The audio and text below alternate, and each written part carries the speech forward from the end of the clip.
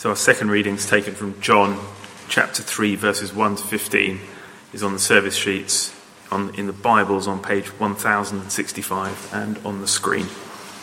So John 3, 1 to 15. Now there was a Pharisee, a man named Nicodemus, who was a member of the Jewish ruling council.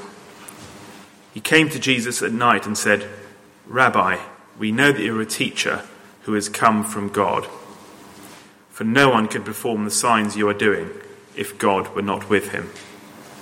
Jesus replied, "Very truly, I tell you, no one can see the kingdom of God unless they're born again." "How can someone be born when they're old?" Nicodemus asked. "Surely they cannot enter a second time into their mother's womb to be born." Jesus answered, "Very truly, I tell you, no one can enter the kingdom of God unless they are born of water and of the Spirit. Flesh gives birth to flesh, but the Spirit gives birth to spirit. You should not be surprised at my saying, 'You must be born again.' The wind blows wherever it pleases.